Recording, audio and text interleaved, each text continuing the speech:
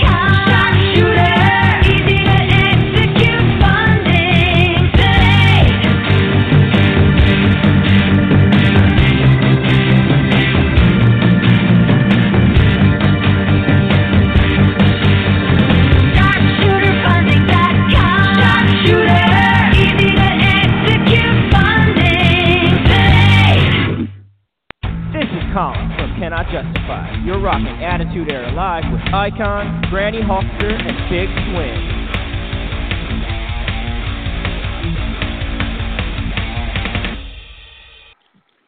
So I think we should tell Colin to do one more for us and include Pretty Boy Doug Masters into the whole thing. He is back here with us today. We've had a lot of superstars and people who we've spoken to over their liner.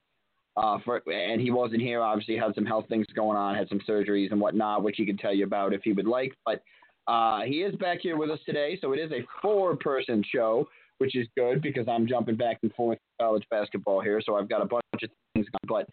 But did want to say, as my opening note, that for once I can come on air and say this, and it's been a long, long time since I could come on air and say this.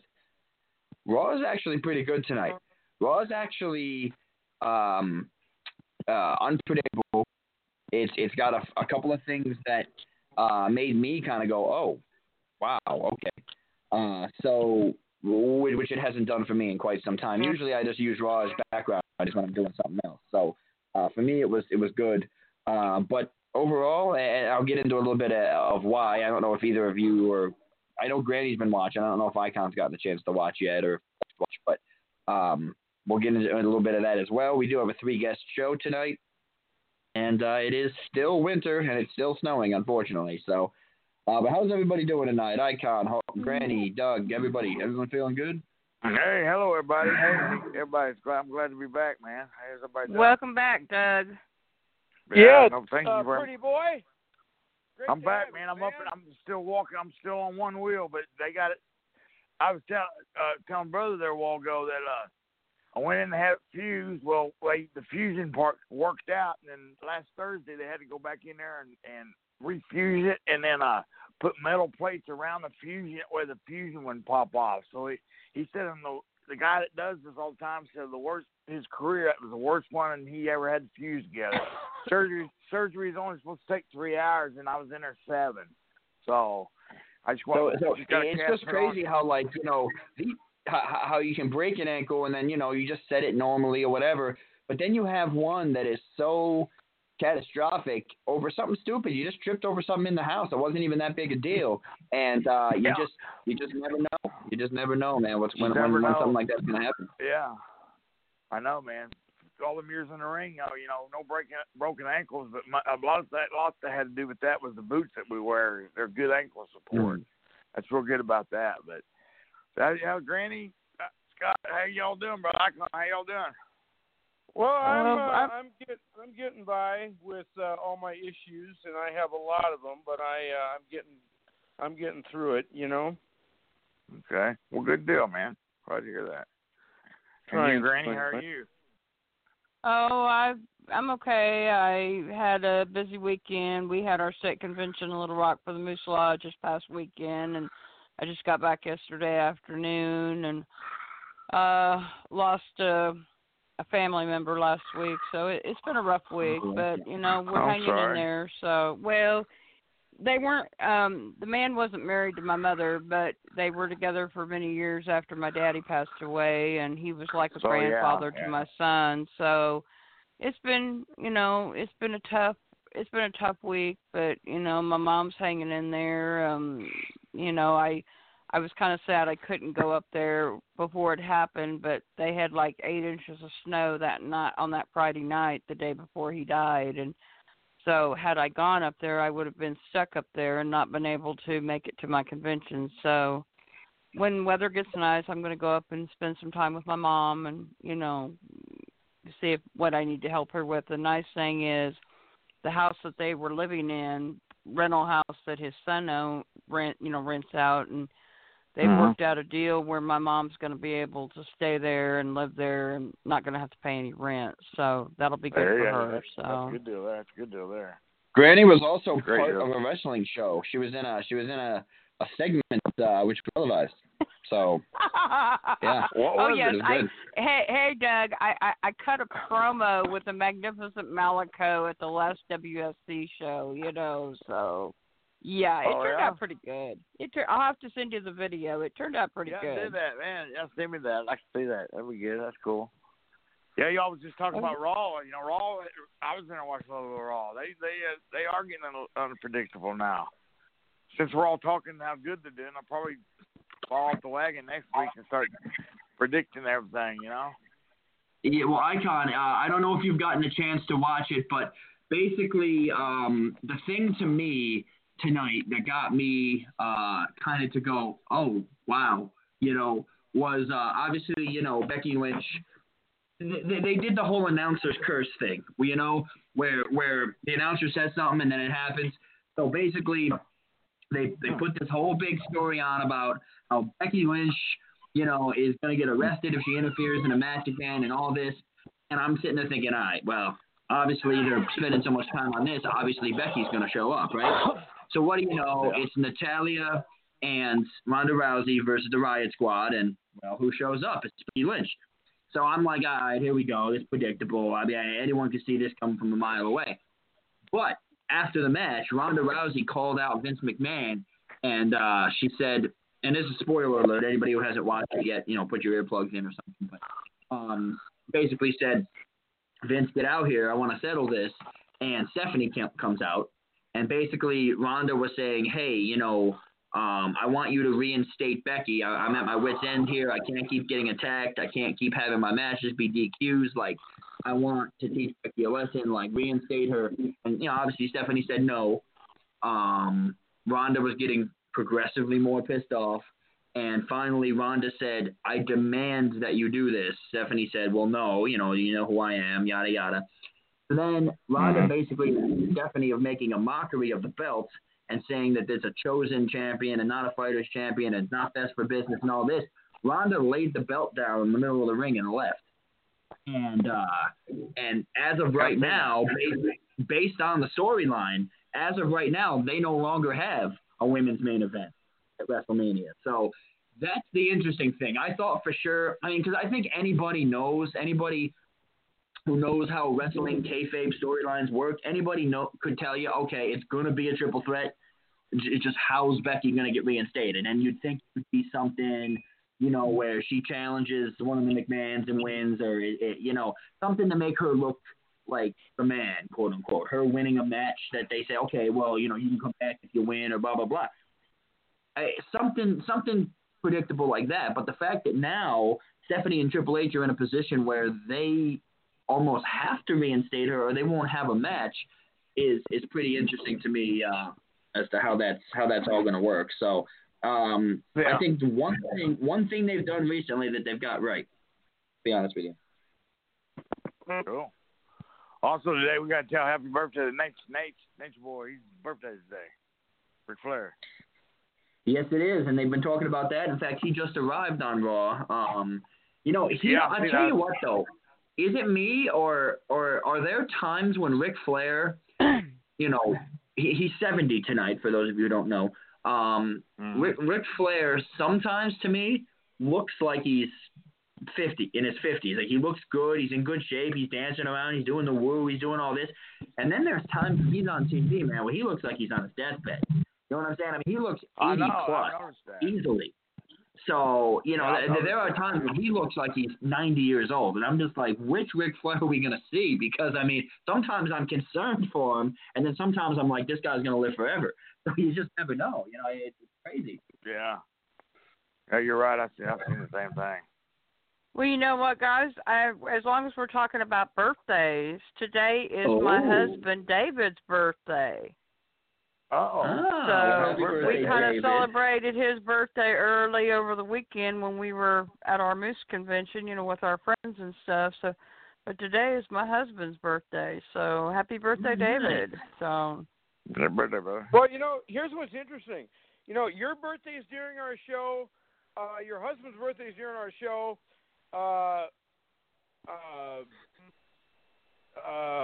Mine is the day before, and Doug Masters is the day before, and Big Swing is the day after. How come you get all the glory? Well, this year. Well, you know what? Because I'm Granny. I am Granny Icon. I am special. No, not really, fans. I am not special. I am Granny Hulkster. That's just the way it felt. Granny has the key to the old folks' home, man. She runs the show. I just tell everybody, like I told a wrestler one time, they asked me at a wrestling show, didn't I have a curfew back at the nursing home? And I grabbed my keys out of my purse and I said, baby, I don't need no curfew. I own the building. Yeah, keys to the building. And he was totally speechless. He didn't know what to say after that. But what she failed to mention was that she has keys to the building because she's part of the janitorial department. So she left that part out. But Icon, Icon, who do we got coming on tonight? All right. Well, we got a 3-guest night, as alluded to before. We have the legendary Barbara Goodish. She was married to a guy by the name of Frank Goodish. And he'll tell us who Frank Goodish is, but we're not going to reveal that right now. We have Aaron Grossharth. He is the owner and operator and promoter of the great wrestling organization RPW Reactive Pro Wrestling. And we have Travis Mayhem. He's not only unofficial, but he's starting his own wrestling company. And if the interview works out tonight, he might start advertising with us as well. So there's going to be great. Oh, that's good. Yeah. Yeah, there you go. So just don't scare him away, Icon. Just don't scare him away. I want to send out real quick to Casey Lennox. She was supposed to be on with us. Her grandfather, she found out today that he only has 24 hours left to live. Oh. So she had to cancel her appearance, and we want to send our love and prayers and support to her and her family tonight. She was supposed to be on with us when? When was she supposed to be on? Tonight. She was supposed to be on tonight. All right, yeah. So of course that's not gonna happen. Family always comes first. So, hopefully, and, everything. Our first guest should be calling in shortly. So yeah, not a problem. So, okay, here's another thing. Where do you think Dean Ambrose is gonna go? Because it's been announced that Dean Ambrose will not be renewing his contract with WWE because of the excuse that a lot of them use, and that is that he is unhappy with his creative development and his the way that they're using his character. Do you think he goes to a bigger company like an Impact Wrestling, or do you think we see him in something like Ring of Honor? Oh, that's a good question. Or something smaller, even like that, like a more independent promotion. What's the name of that one where Cody Rhodes and them win? I think he might end up going something like that. AEW. AEW. I've heard rumors that he may be going there. Yeah, Batista's supposed to be going there too. I heard, and because they got what's his name? Out of all Japan. Kenny Omega, he's already signed on for him. Kenny Omega signed on. Jericho. Signed on. Yeah, Jericho has. There's the Texas Hangman from Ring of Honor. There's a bunch of us going off Ring of Honor. Have signed on with them already, so it's be interesting what any Ring of Honor does. They're going to have to bring up some talent. There are going to be a lot of guys off the independents probably getting jobs there, which is good. You know. But yeah, I'm just saying, like Roman. I get it, the whole Shield breakup thing, and they had to do it because of the Roman's cancer and all that. You know, the Shield. Yeah. But they, you know, they have Dean Ambrose facing Drew McIntyre right now in a no disqualification match. You know, my prediction would be McIntyre is going to win. Guys. Yeah, we got him. We got him on. Okay. But I'm just saying, like they're going to have him lose again, and it's just kind of like, I get it, dude. You're driving people away from the company. It kind of sucks. But we'll get into that in a minute. A 386 area code icon. I assume that's who it's supposed to be. Yep. Alrighty. I am going to let you do your thing. I'll step aside for 1 quick minute here, and they are now on. Hey, ladies this is and Barbara gentlemen. Goodish, and you're listening. Ladies and gentlemen, stepping out of the green room and walking down the aisle, the legendary spouse of the business. Ladies and gentlemen, without further ado, we've been pressing this one for a while. I give you the lovely Barbara Goodish. Well, how's it going, Barbara? Well, thank you so much. And, you know, I guess I'm listening to the Attitude Era live, right, with the host, the icon, the big swing, Granny Hulkster, and, what is this, the legend, Pretty Boy Doug Masters. Thank you for having me on. Thanks for being Awesome. on. Thank you for being on. Awesome. And we usually do the promo later in the show, but we'll make it work. Okay. Well, You got to tell me this. No, that's okay. Well, before we can continue, for people who don't know, I believe you were married to a gentleman by the name of Frank Goodish. Is that correct? That is correct. And he goes by a different name. What was that name that he went by? Well, he went by Bruiser Brody. He went by King Kong Brody. He started off with the Hammer. So he's had several different names in the wrestling business, depending on where he was. The Hammer, of course, was his first name. And then it was Vince Sr. that gave him the name Bruiser Brody. And then when he went to the other territory where there was Dick the Bruiser, they couldn't have two bruisers in the same territory. So then they had a match to see who would regain the name Bruiser. And, of course, it was Dick the Bruiser, and then he became King Kong Brody. Oh, wow. Awesome. And tell us, how did you first meet Bruiser Brody? And I'll do a two-part question. When you first met him, did he come up to you and say, well, hey, I'm Frank Brody, or did he say, hey, I'm Bruiser Brody, and I'll pin you for the 1, 2, 3 if you don't date me? How did that go about? No, nothing like that. I just happened to be working the front desk. I was working in a hotel in Sydney, Australia, and I just happened to be working the front desk, and it was a hotel where all the guys used to stay when they toured the Australian, New Zealand territories back in those days. And you know, there was, when you deal with a lot of these people, I have never gone to a wrestling match.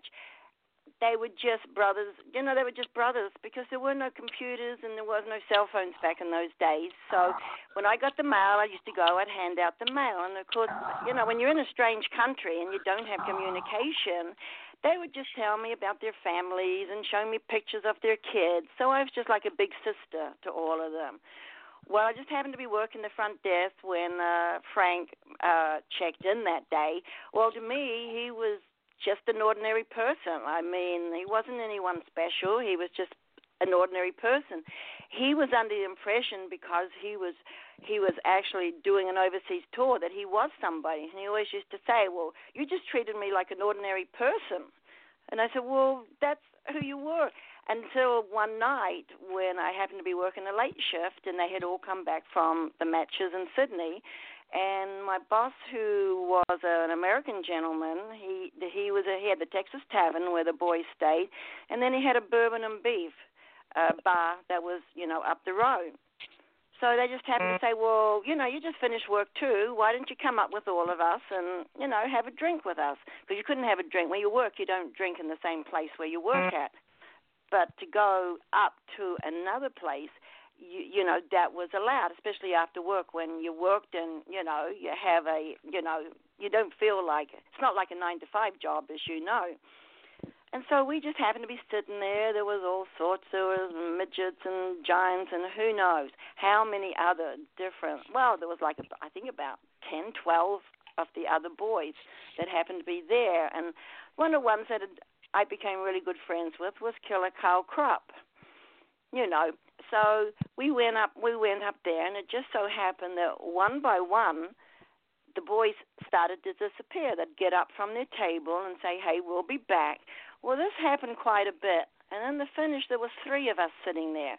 And then Carl got up and said, well, don't worry, I'll be right back. Well, that just left Frank and myself. I found out later that he worked me, that was his way to get me by myself so he could talk to me. He had already arranged it with the boys to do this. So he was already working back in those days. Cool. And do you remember what your, when you went out on your first date, where he took you, and how long did you date before he asked the question?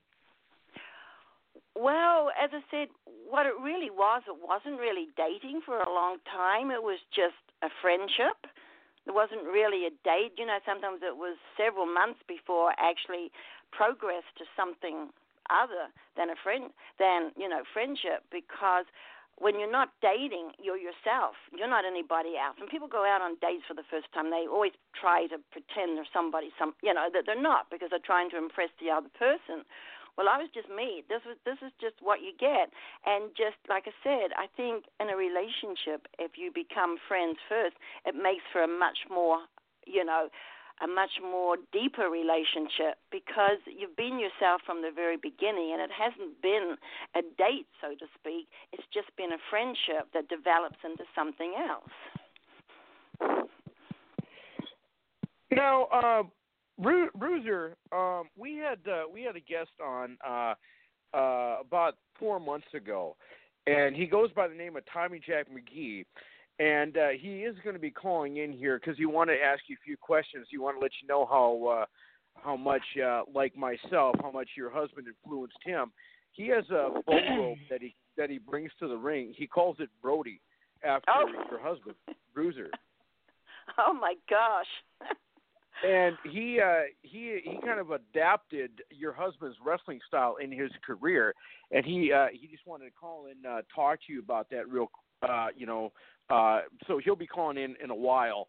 I'm sure he's listening. He knows when to call in. If you wouldn't mind taking a call or two. No, not at all. See, this was it. That Frank always just wanted to give the fans, the best night of their life, and that they would leave there and remember him. Well, this is 30 years later, and he left such a legacy. Because when I go to these shows like the CAC in Vegas, and then I was in Philadelphia a couple of weeks ago, and I go to St. Louis. Herb Simmons has a Bruiser Brody Memorial, and then the Professional Wrestling Hall of Fame in Wichita Falls. When I was in Philly, two stories. One I was in Vegas, and one when I was in Philly a couple of weeks ago.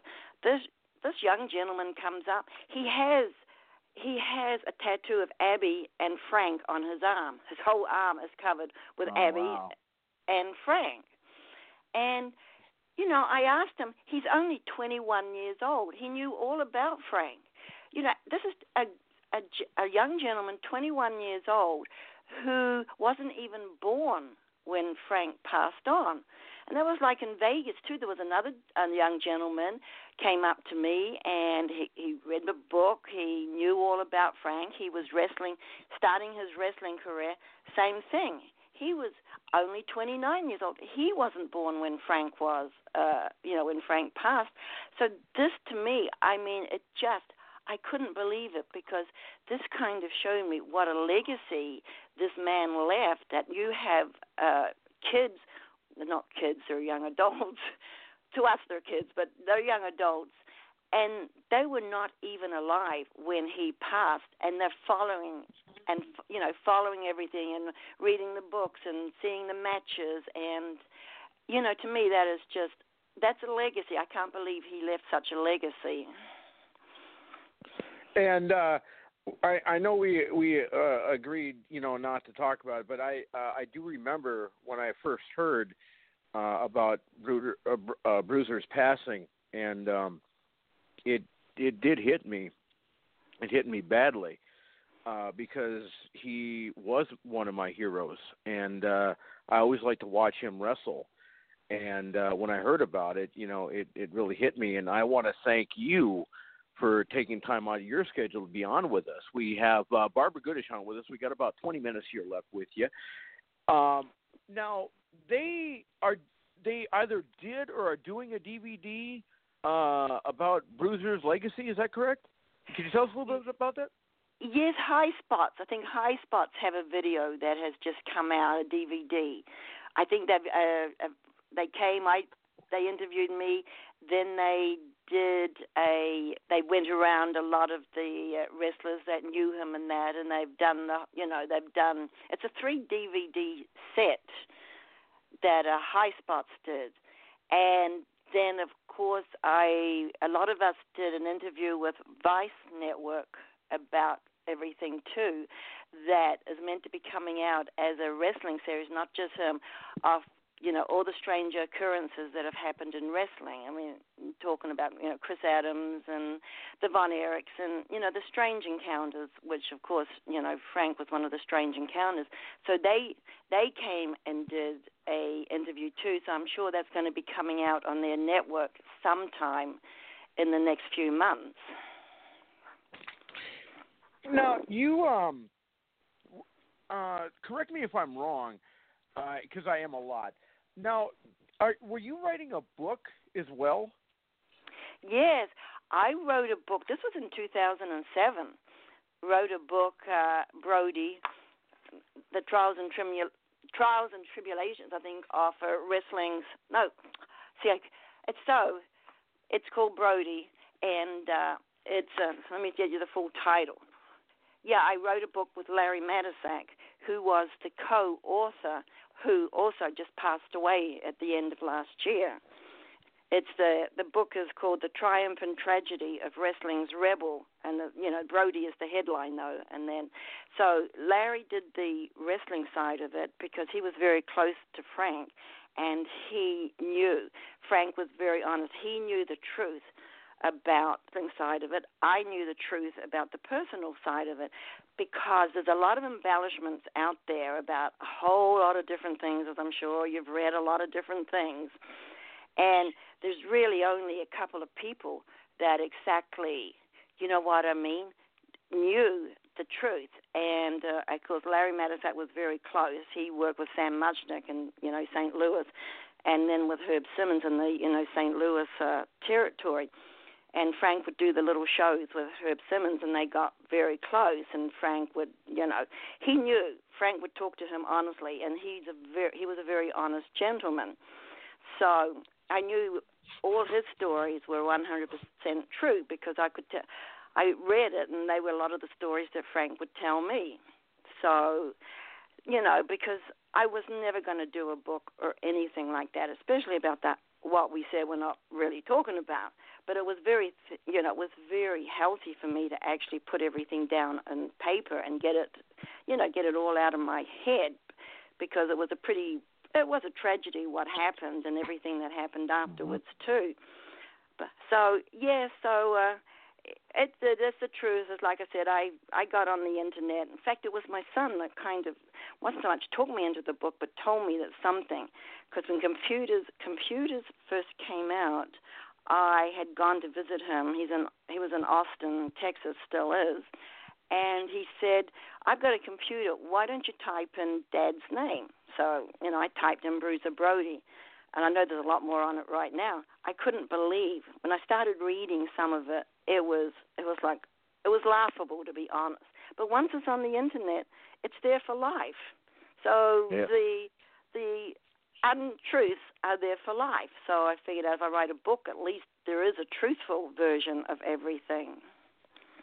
Now, and I believe I'd asked you about this before, might we be able to get a copy or two, autographed copy of the book for giveaways for our fans? I can give you one copy. I'm just about out. I'm waiting for another shipment, but I can send you a couple of DVDs. Okay, cool. Yeah, I sent you the address. Now we have Barbara Goodish on. We have about 15 minutes here left. We'll try and stretch it to 20. If I know it's late where you're at because you're in an hour ahead of us, like everybody else on the show except me. But I'm sure our co-host got some things. First off, we'll go with Big Swing. What do you got? Okay, he's not there. Granny, what do you got? Wow. Well, pretty much. You pretty much asked everything that I was thinking of, Icon. But just so you know, Barbara, I am not a wrestler. I am a big fan of the business, and I remember watching Bruiser Brody wrestle back in the day. I mean, I've watched wrestling for years. My husband, my son, he's 32 years old. I mean, we are all wrestling fans. And my gimmick name that I have, I got that name because I holler at all the bad guys at wrestling shows that I go to. Very good. So that's where I came up. That's where they came up with the name Granny Hulkster at, because I love wrestling, and I have a friend in Oklahoma that does independent wrestling shows for kids that have got cancer called Wrestling for a Cause that I'm very much involved in. I love that. Anything like that, I just think it's great. Because, there's so many people that need help, and to be able to give back, I think, is one of the best things that anybody can do in life. No, Doug, what do you got? Yeah, ma'am, it's an honor to be able to speak to you. I sure appreciate taking your time. That's Doug Masters. Was Frank? I've heard stories about. Was he a school teacher at one time? No, he was a football player. As he went, after college, he went football player, got picked up by the Washington Redskins, didn't quite make it, came back down to San Antonio, to the, what do you call those, the leagues that aren't quite the NFL. And then after that happened, I think he met Ivan Putski, if I remember, in one of the gyms, who I think introduced him into the wrestling side of it. And being a football player and being athletic, as we know, that a lot of the ex-football players go into wrestling. Okay. So, and then he did. Cool. Yeah, one of his other jobs was he was a sports writer for a couple of the papers. One of the papers was the San Antonio Express News. So he kind of was going into journalism. I think that's where I got the idea that he might have been a school teacher from. But pardon me. Yeah, he was a journalist for I think somewhere up above Dallas. I think I can't remember exactly where, but I know it was the San Antonio Express News. So yes, he wrote. He did the sports. Sports in the paper. Awesome, cool. Now we know that. I'm sorry, Doug. Go ahead. No, I'm right. That's all right, brother. Go ahead. You're good. Okay. Well, we all know that Bruiser sometimes played a heel.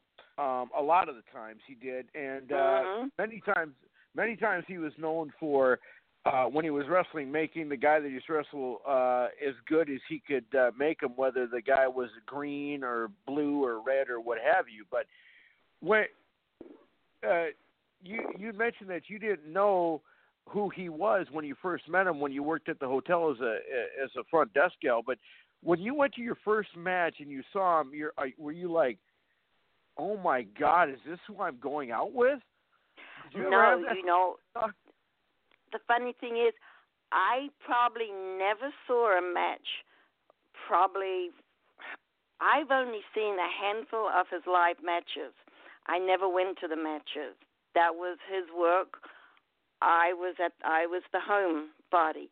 So just the few times I've seen a match was in Texas when he did the Texas territory with Blanchard and Fritz.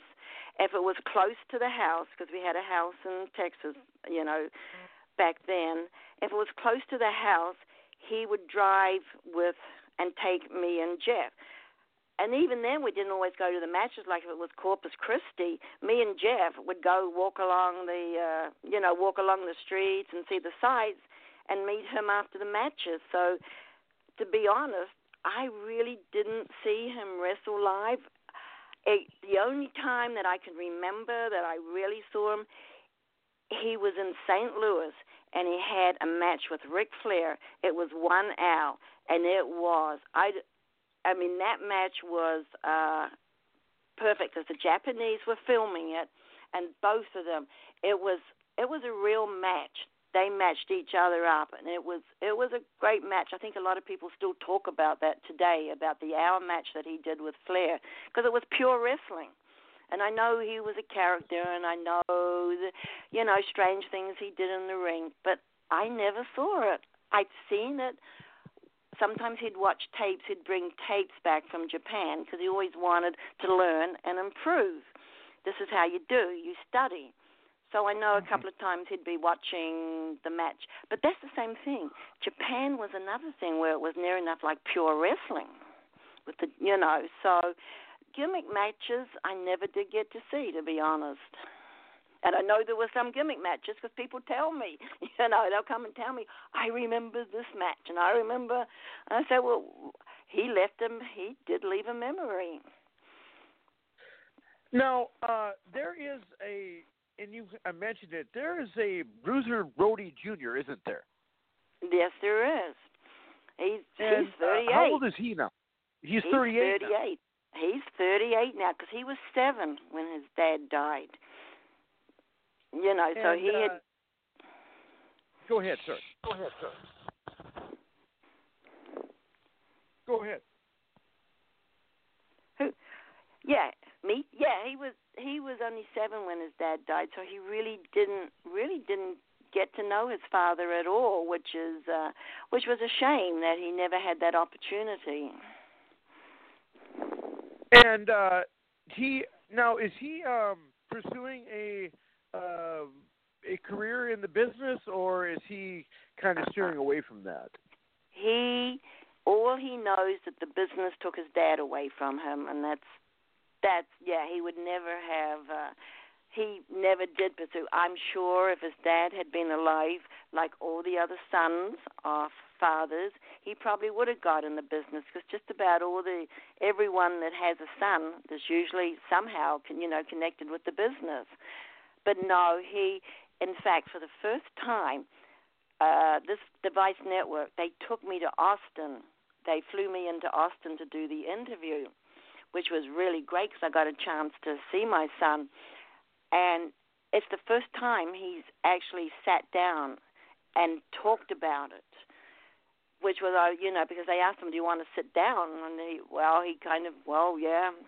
And first time he's ever really appeared, like it hasn't come out yet, but he's never appeared anywhere. But the question that really got me, because everybody, they asked him what his memories are about his father. And he said, I don't have any memories. Something like, and that's true because everybody knows him. Everybody has memories about his dad, but he doesn't have memories about his dad. It kind of got me right in the heart. I thought, oh my gosh, first time I'd heard him kind of, talk about that. But he answered the question honestly. They asked him that, and he said, I have no memories. No. He's 38, and I just turned 41, so that means he would have been born in 81? 80. He was born in 1980. So he's 39 in November. 30. Yeah, he'll be 39 in November. I'll admit my math skills aren't exactly what they should be, but so with all your memories of the business, you mentioned, you didn't really go to many matches and you didn't get to really hang backstage. But when you did get to go to matches, that you saw. What would you say was probably next to Bruiser was the coolest wrestler that you got to meet? Being at an event or at an arena or at an after party or whatnot. Well, I would have to say, and this was not at a match or anything. I think the coolest one was in Australia with Andre the Giant. I think that was the coolest. The one that I remember the most was knowing Andre the Giant, and because how can you beat that? Did he try and pick you up? No, he didn't pick me up, but I know he used to do that a lot for publicity photos. But I saw him because he'd put his clothes in for the dry cleaning, and they would call us down and say, "Look at this," and they would say, "Do you know what he ate for breakfast?" Or "Do you know that?" I mean, people couldn't even fathom, just and he was a really, really nice gentleman, but what kept him going, and we always used to look at him when he would go to the matches, and he would wear the car, because Australia has small cars, and it was always watching him try to get into these little cars when they came to pick him up. So, I mean, to be honest, that's a memory. You know what I mean? When you talk about the memory that comes into my mind when you ask that question, it would have to be Andre the Giant. And I have met so many people.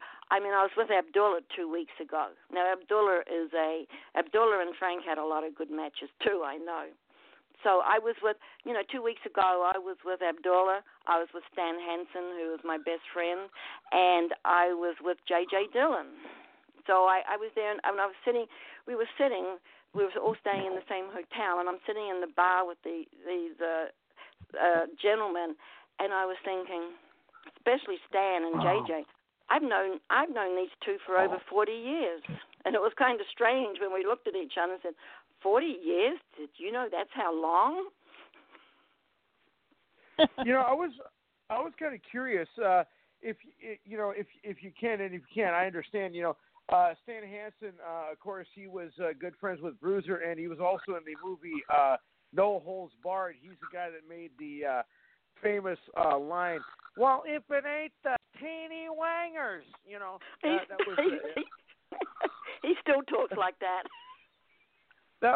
Would you be able to hook me up with him so we can have him as a guest on our show? I will see.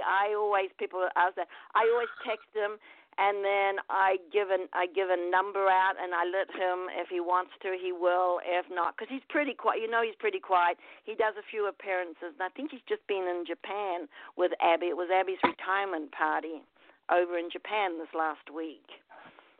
So they were, sure. I'll text you my number. You can pass it to him if he can. Great. If not, I will understand. I would appreciate if you can do that. I do we that. We have Barbara British as our guest here.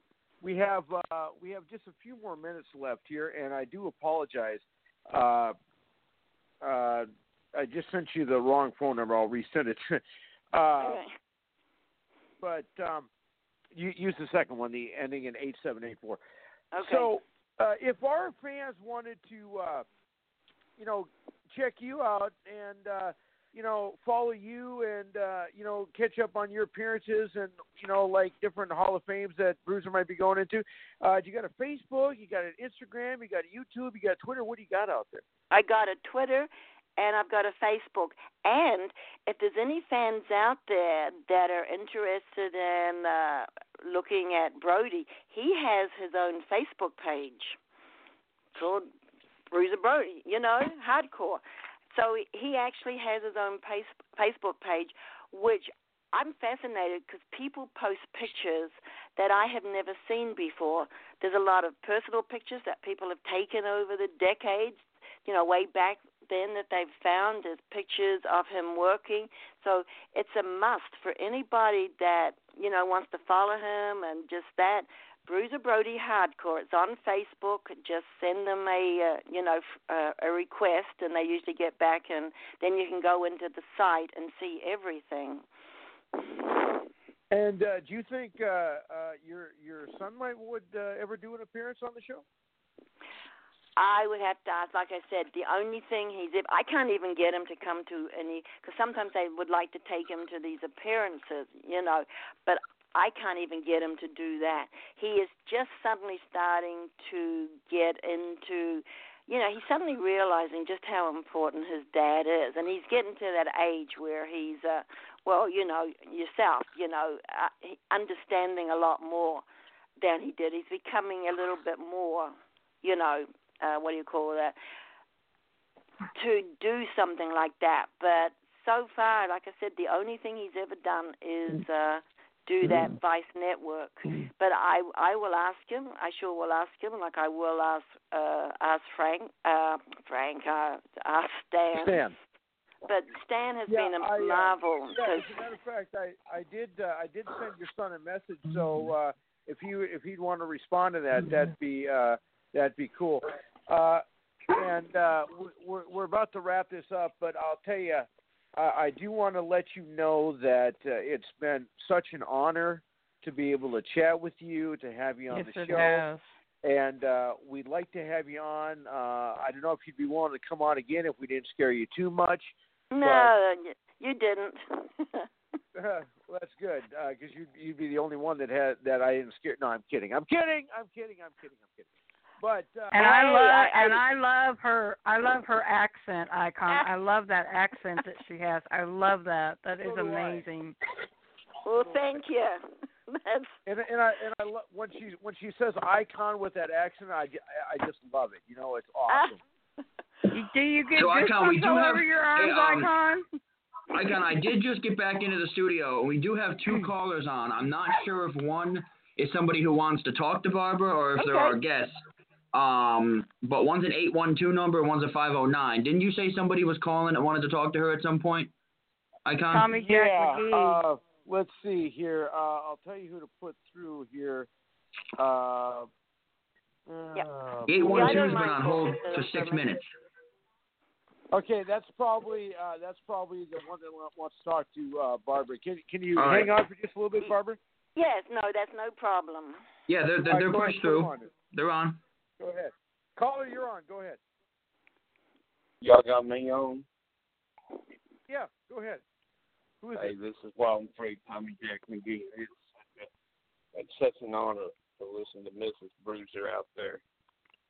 Way back in World Class Championship Wrestling, Dallas Sportatorium, Fort Worth, all the great places that I saw Bruiser Brody made such an impact on me.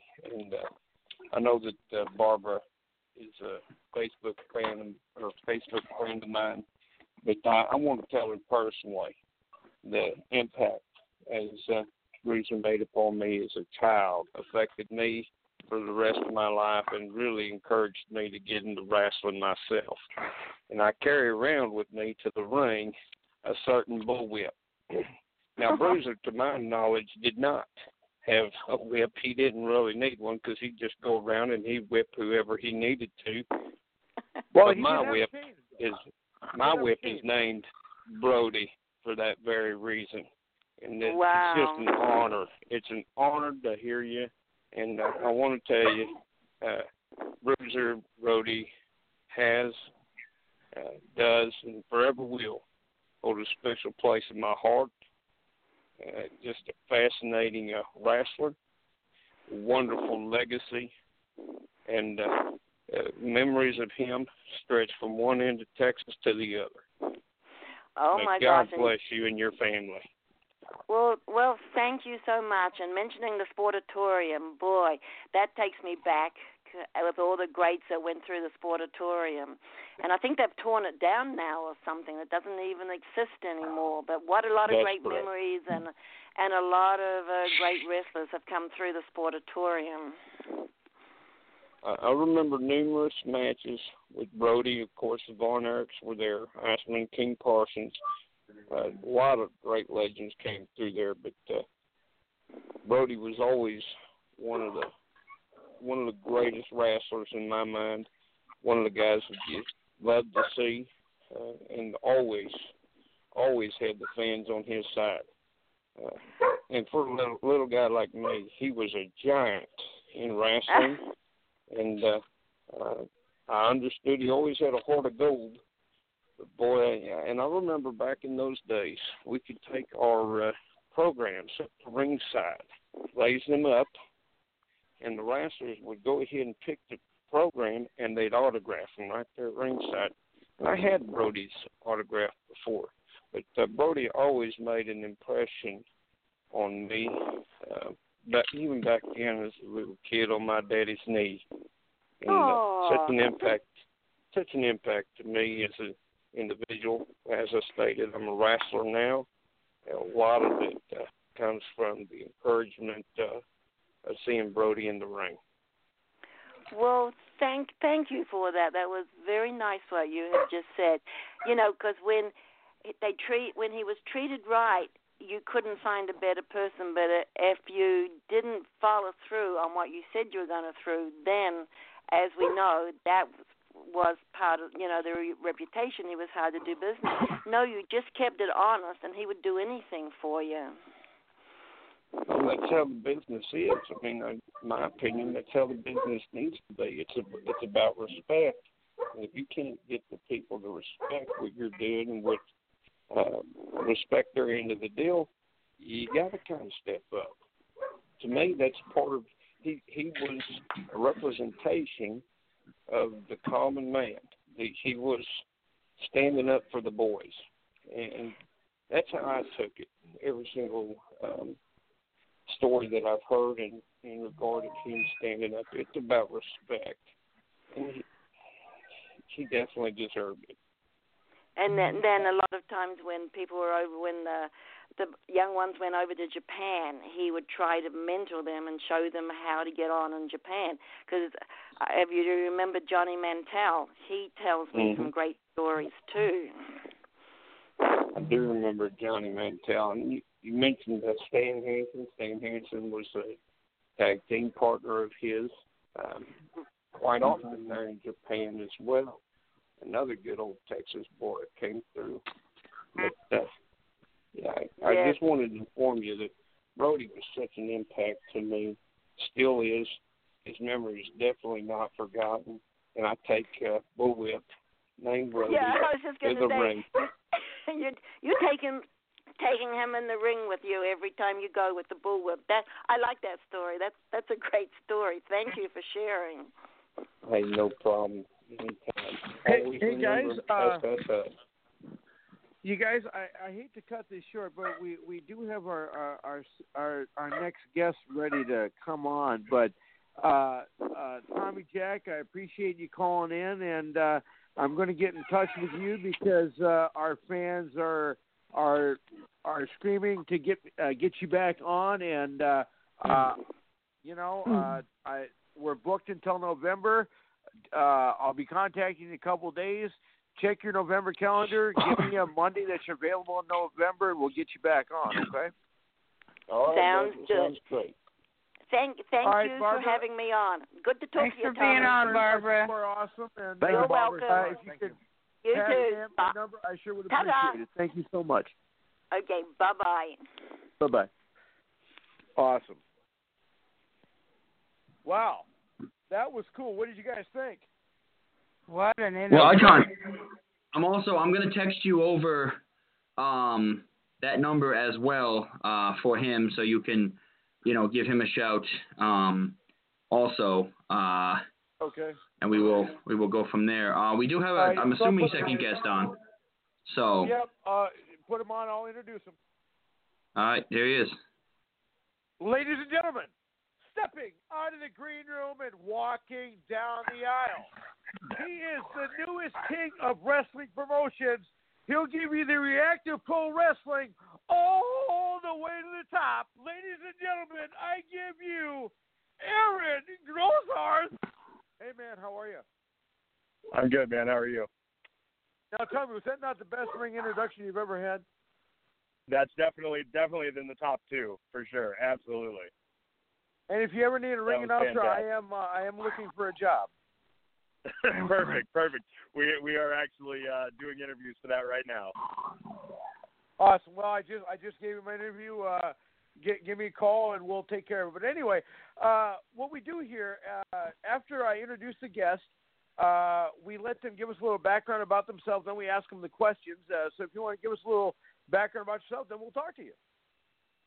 All right, so I am Aaron Grossart, a.k.a. the Aaron Wild. I am the promoter behind Reactivate Professional Wrestling, which we are launching our first show April 28th of this year. I had a short career as a wrestler in the early 2000s, found myself really digging the other side of the business, but then I kind of disappeared from the whole thing for years before finding my passion again here a couple years ago. So, yeah. So it's now, you mentioned that you're about to launch your first show. Where's that going to be? If our fans in your area want to get tickets, can they? And what's the venue? And how many seats are you looking to fill?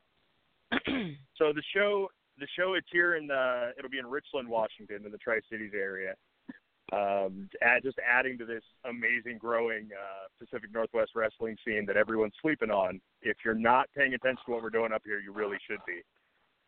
And it'll be at Joker's Comedy Club in Richland. Tickets go on sale here this week. And we're looking, I think with the venue right now, we've got about 250 seats to fill-ish. We could probably hold more if we needed to.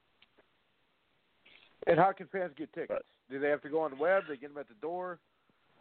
They'll be available at the door. We also have a few sponsors locally that'll be carrying them at their locations. Sunken Treasures Games in Richland, the Uptown Phone and Electronics Repair, they'll have them. They can also reach out to us on our Facebook page at Reactivate Professional Wrestling, and I can always ship them out as well. And how much are tickets? Tickets are ringside is $20, $25 at the door. General admission is $10, $15 at the door.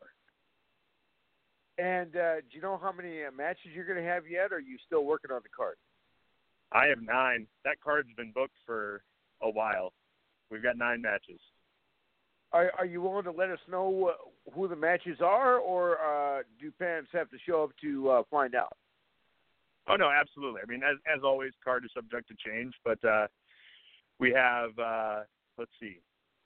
Opening the night will be the Polynesian Headhunter versus Chris Marks from Northwest Pro Wrestling. We have Ryan Anthony Duran taking on the Lumberzaks. We have the A-Team, Chase James and Jackson Price taking on the Gods of Rehab. We have Guy the Mustache Selleck taking on DeMar Weathers.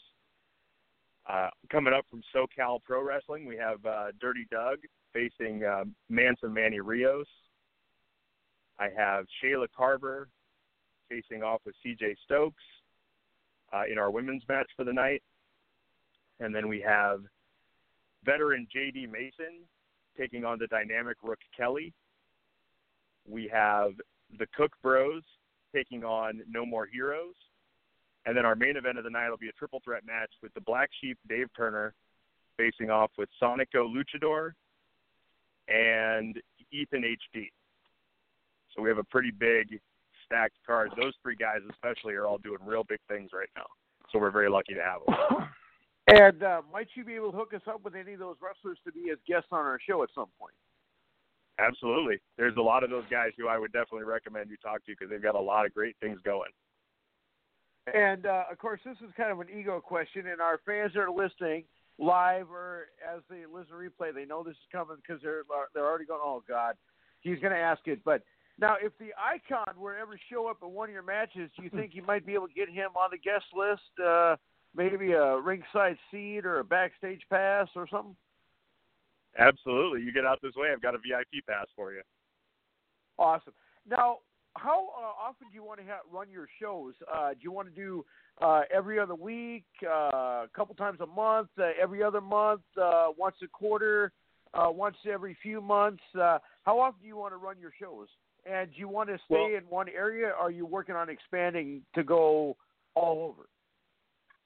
Well, the goal is obviously running as often as possible, as many locations as possible. But for right now, we are locked in with our venue to run every 5 to 6 weeks.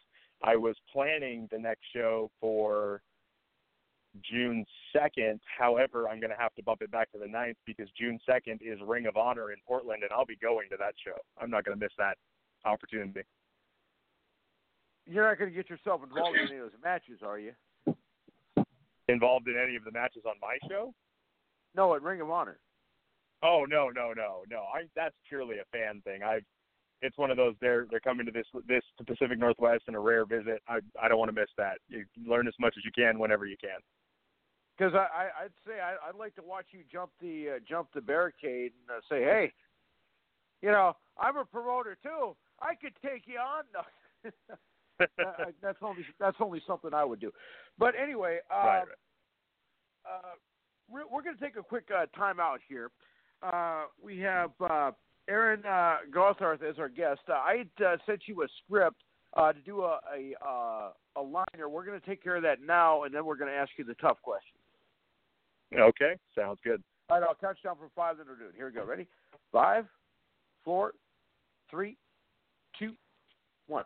Hey, this is Aaron Grossart. You're listening to the Attitude Era Live with your host, the Icon, the Big Swing, Granny Hulkster, and the legend Pretty Boy Doug Masters.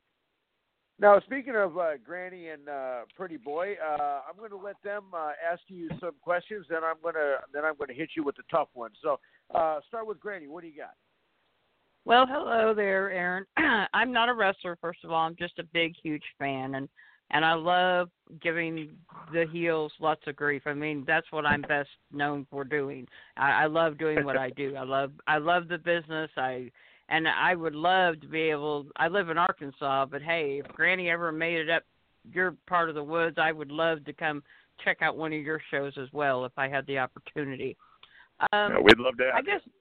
I guess back when you were actually wrestling, what was one of your most challenging matches you've ever had when you were actually in the business? I made the mistake of getting myself involved in a fans bring the weapons battle royal that I don't remember the last 10 minutes of. So yeah, that was probably one of the hardest things that I had to deal with. I think that was probably one of the 2 concussions that led me to rethink what I was doing. Oh my.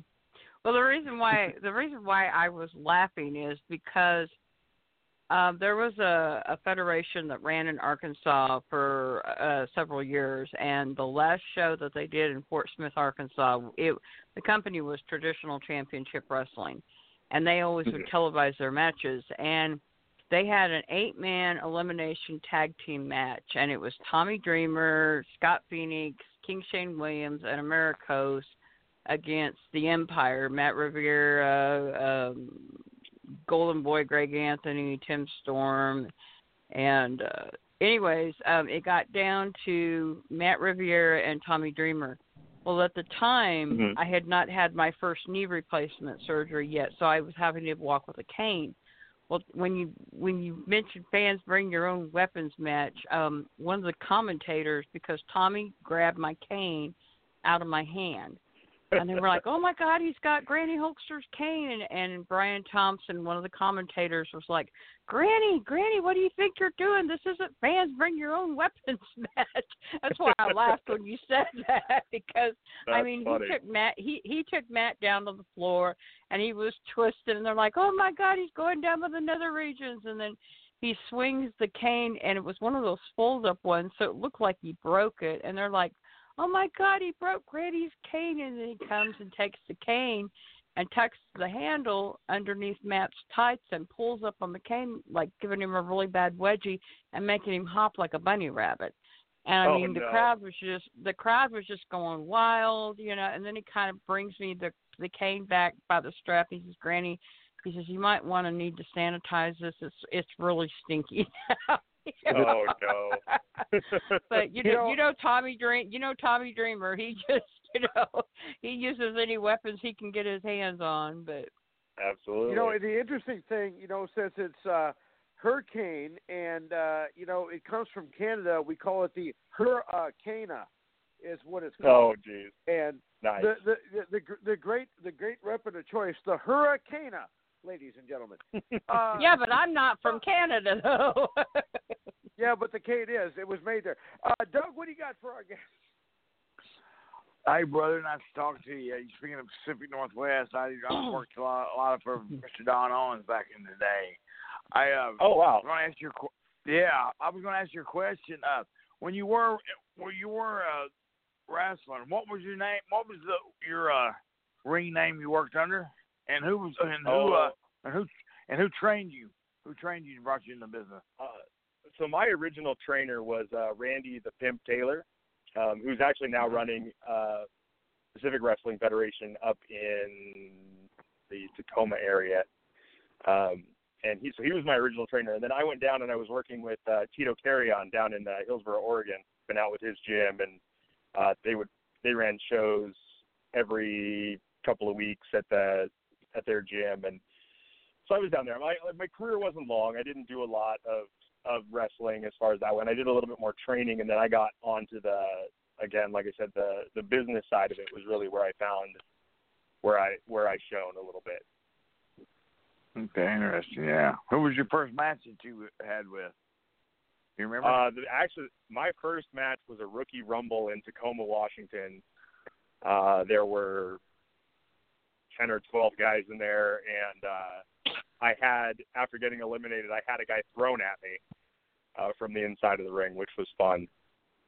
But it was a good time. I had a blast. It was in front of 300 just crazy military members, and it was a blast. Oh, that would be crazy, yeah. All right, brother. That's about all the questions I got for you, man. Congratulations on your organization out there, man. I hope you do well, and look forward to seeing y'all, down the road, whatever. Well, thank you. I appreciate that. You're welcome. Now, we have Mr. Grossmith as a guest. Now, the tough questions we have here for you is, being part of the business, as a promoter, what kind of promoter do you see yourself as, or do you want to be? Do you want to be one of those, do you want to be like a promoter like Vince McMahon, or that just runs the business from backstage, or you want to be like Stephanie and Shane McMahon, who wrestles every now and then, and is involved in every aspect? What kind of promoter would you say that you are, or you want to be, or are going to be? Well, I'm certainly coming back to character. I'll be a part of the show, at least in some aspects. But I've said a million times, I'll never wrestle for myself. I don't want to wrestle on my own shows. I turn 40 next month, and I've told myself that in 2019 I'd love to wrestle one more match, but it doesn't count if it's for myself.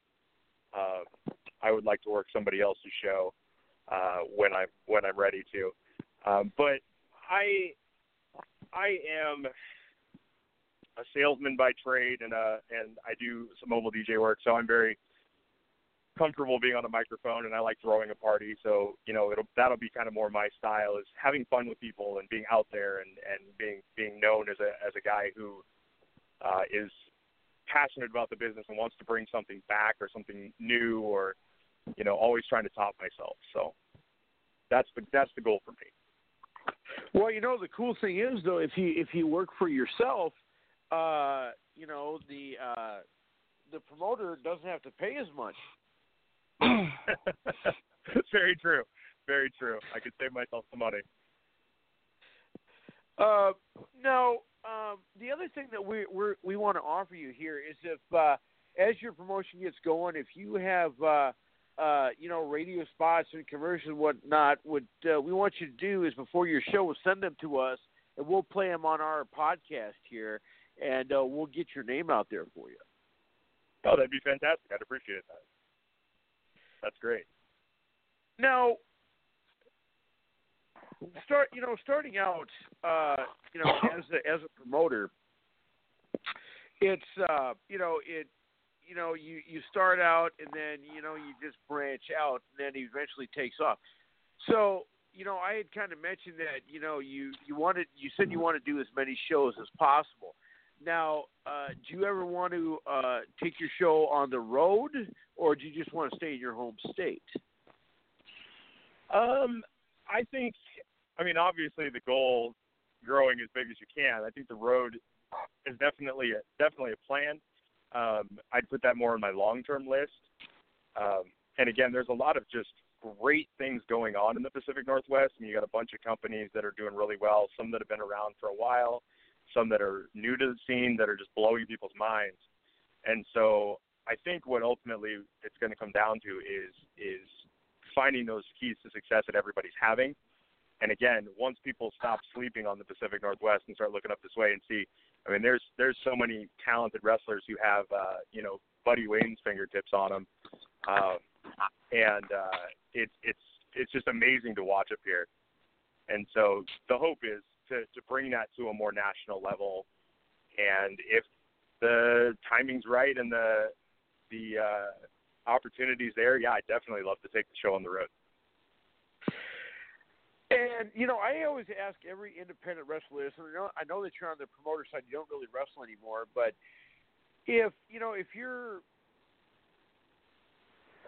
get to the point where you really, really expand and, you become a threat to the WWE, and I want you to become a threat to them because I'll come work for you. I'll even work for minimum wage, but you heard it here, folks.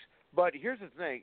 Let's say that you get really big in your state, and then you get well known, and your wrestlers, their names get out there, and the WWE contacts you and say, I want to buy this for us, I want to buy this for us, I want you to come work for us. Is that something that you ever have a goal to do, or do you just want to stay independent? That is a tough question.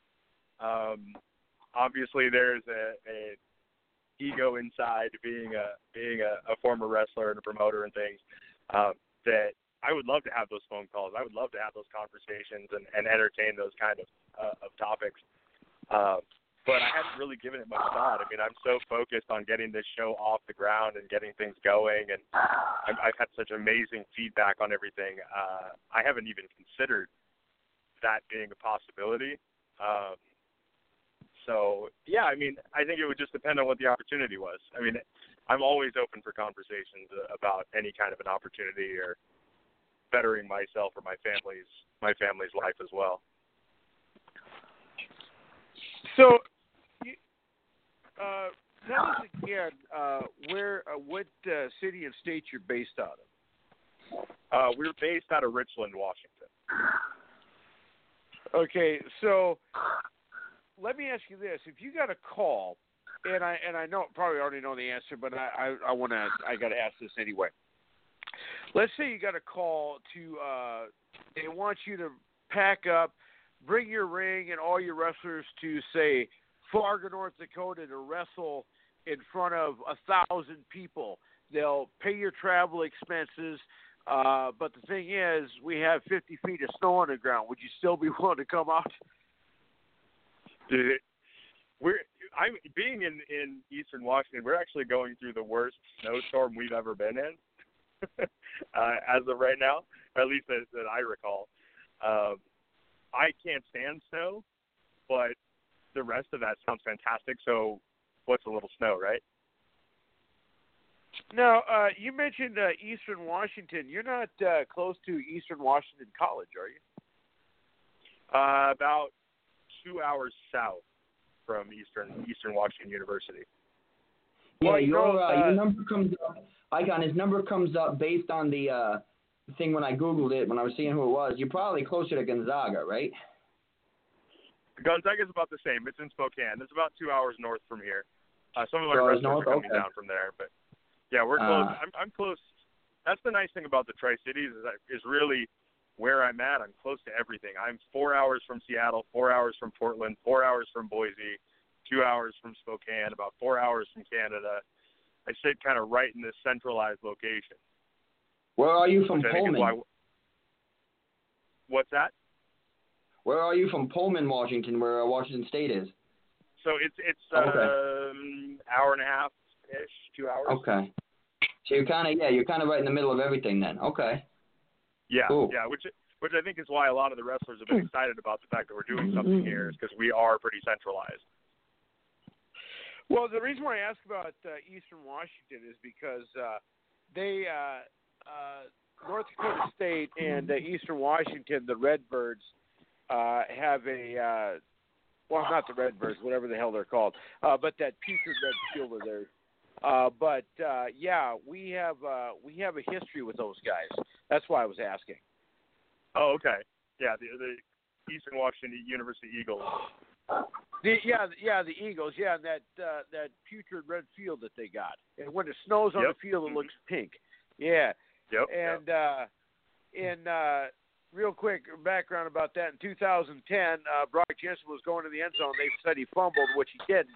He crossed the plane before he fumbled. They ended up beating us, and then we rattled off 7 national championships after they beat us. So we got their number. Right. So real quick here, and then we got Mr. Mayhem on the way on deck. If our fans wanted to check you out. You got a Facebook, you got an Instagram, you got a Twitter, you got a YouTube. What do you got? They can check us out, facebook.com/Reactivate Professional Wrestling. And the website will be launching relatively soon, reactivateprofessionalwrestling.com. That's not launched yet, but it will be launching shortly. But on Facebook, Reactivate Professional Wrestling is the group. And then you can also find me at facebook.com/TheAaronWild, WYLD. And then what I'll do here is I'll text you. You have my information on Facebook. I sent you a thing on Messenger, right? I don't know if you'll have any extra promotional pictures or any promotional posters or anything from your events, but do you think if you would, you might be able to send us those so we can have some giveaways for our fans? Yeah, absolutely. I have a promotional photo or a poster. Yeah, we can take a look at that. Absolutely.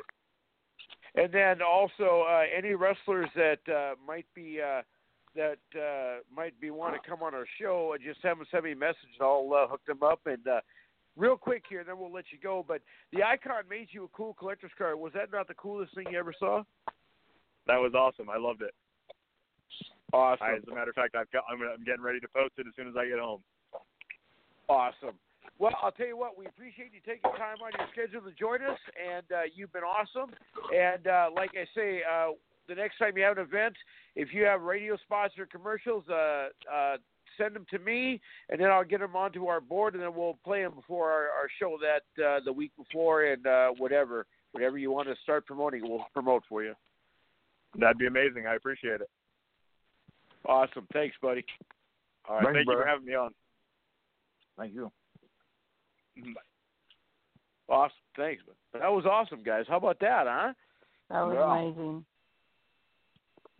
So our next guest should be calling in shortly, we hope. While we're waiting, I just want to let everybody know who our guests are next week. We have Tanya Crivier coming on.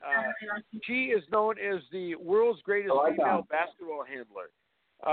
She can spin 15 basketballs at one time. Wow. I was waiting for you guys to comment on it. And she is from South Dakota. She went to South Dakota State. So that thing that you like to harass me with, that little recording about South Dakota being the best Dakota, have that ready. And I have it ready. I can play it right now if you'd like. No, you're not. And we have, Wonder Hussy on with us next week. She is the female nude artist. What she does is she'll pose in a tasteful pose, nude but covered up in different locations, and the locations at her body is the canvas. She's going to be on with us. Huh. Oh, wow. Well, Icon, we do have somebody with a 360 number who's on, which is the Seattle. It's the Western Washington area code number. Are we expecting anybody to that number? All right, well, they are on, so go ahead and do your thing. Ladies and gentlemen, stepping out of the green room and walking down the aisle, he is our third combatant of the night. And if things don't go right, he will kick your ass out of the ring because he's going to bring the mayhem right now. He is Travis Mayhem. Hey, bud, how are you? Thanks for having me on, guys. Now, tell me, was that not the best ring introduction you've ever had? You got it, man. That was great. Awesome. So, what we just had your buddy on from Revamp Pro Wrestling. So, what we're going to have you do is give us a little background about yourself, and then we'll ask you some questions. All right, sounds good. And let me remind you, it's actually Reactivate Pro Wrestling. Reactivate. Don't forget that. That's all right. I'm sorry. My fault. So, tell us about yourself, then we'll ask you the questions. All right. So, I haven't been in this business very long. I started ring crewing not even a year ago for Northwest Pro here in Kitsap County, and as well as Combat Pro Wrestling up in Marysville, Washington. And I, slowly, the more I learned, that I realized, maybe I wanted to step away from, ring crew. So I started becoming a referee at World Underground Wrestling in Bremerton, Washington, which is still here in Kitsap. And, slowly I began, started learning the behind-the-scenes stuff, and that was where my real passion is, and, connecting people who are looking for training and finding them a trainer, and then people who are looking for a place to perform. They have, people got to travel, so, I'm trying to hook them up with the places where they can perform, and everybody seems to be doing pretty well, and I'm pretty proud that, I was asked to give Aaron a hand trying to, to be the Vice President of Talent Relations for Reactivate Pro Wrestling, and as a part of that, our first show coming up in April is going to be a hit. We have people coming from all over the place, and Aaron is getting his phone blown up by people who want to come perform for us. So it's exciting times. And now, let me not forget, too, I'm also working with Fight World Federation. I am their current general manager, and they are also running out of Bremerton, Washington currently, looking for a more permanent venue. Now, you're also working on launching your own promotion too, correct? No. I am not launching my own promotion. I am helping with, I'm working with Reactivate really closely, and I'm working with the promoters for Fight World Federation. Not exactly being the owner, but I'm on the board, and shortly will be part of the ownership of Fight World Federation if everything goes correctly. Fingers crossed. We'll see.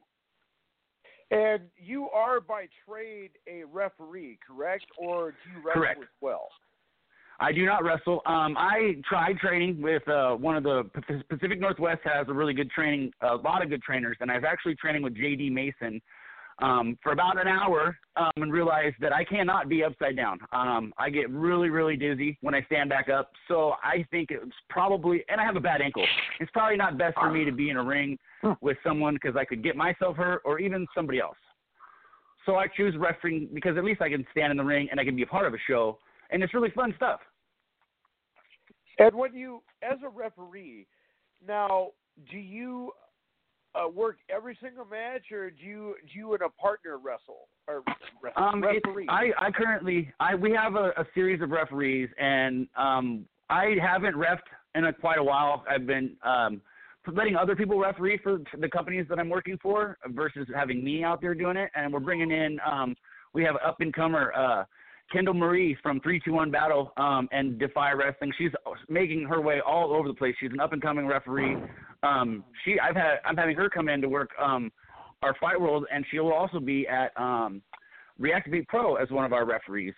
We have a handful of guys we use. I am going to be used as a guest referee if ever I need to referee. But other than that, I'm not reffing right now currently. Travis Mayhem is our guest. We have about, if you can stick with us, we got about 30 minutes here left with you. We're going to take a quick time out. I had sent you a script to do a liner for us. We're going to go ahead and take care of that now. I'll count you down from 5. Then we'll have our co-host ask you the question. I'm going to hit you with the tough questions.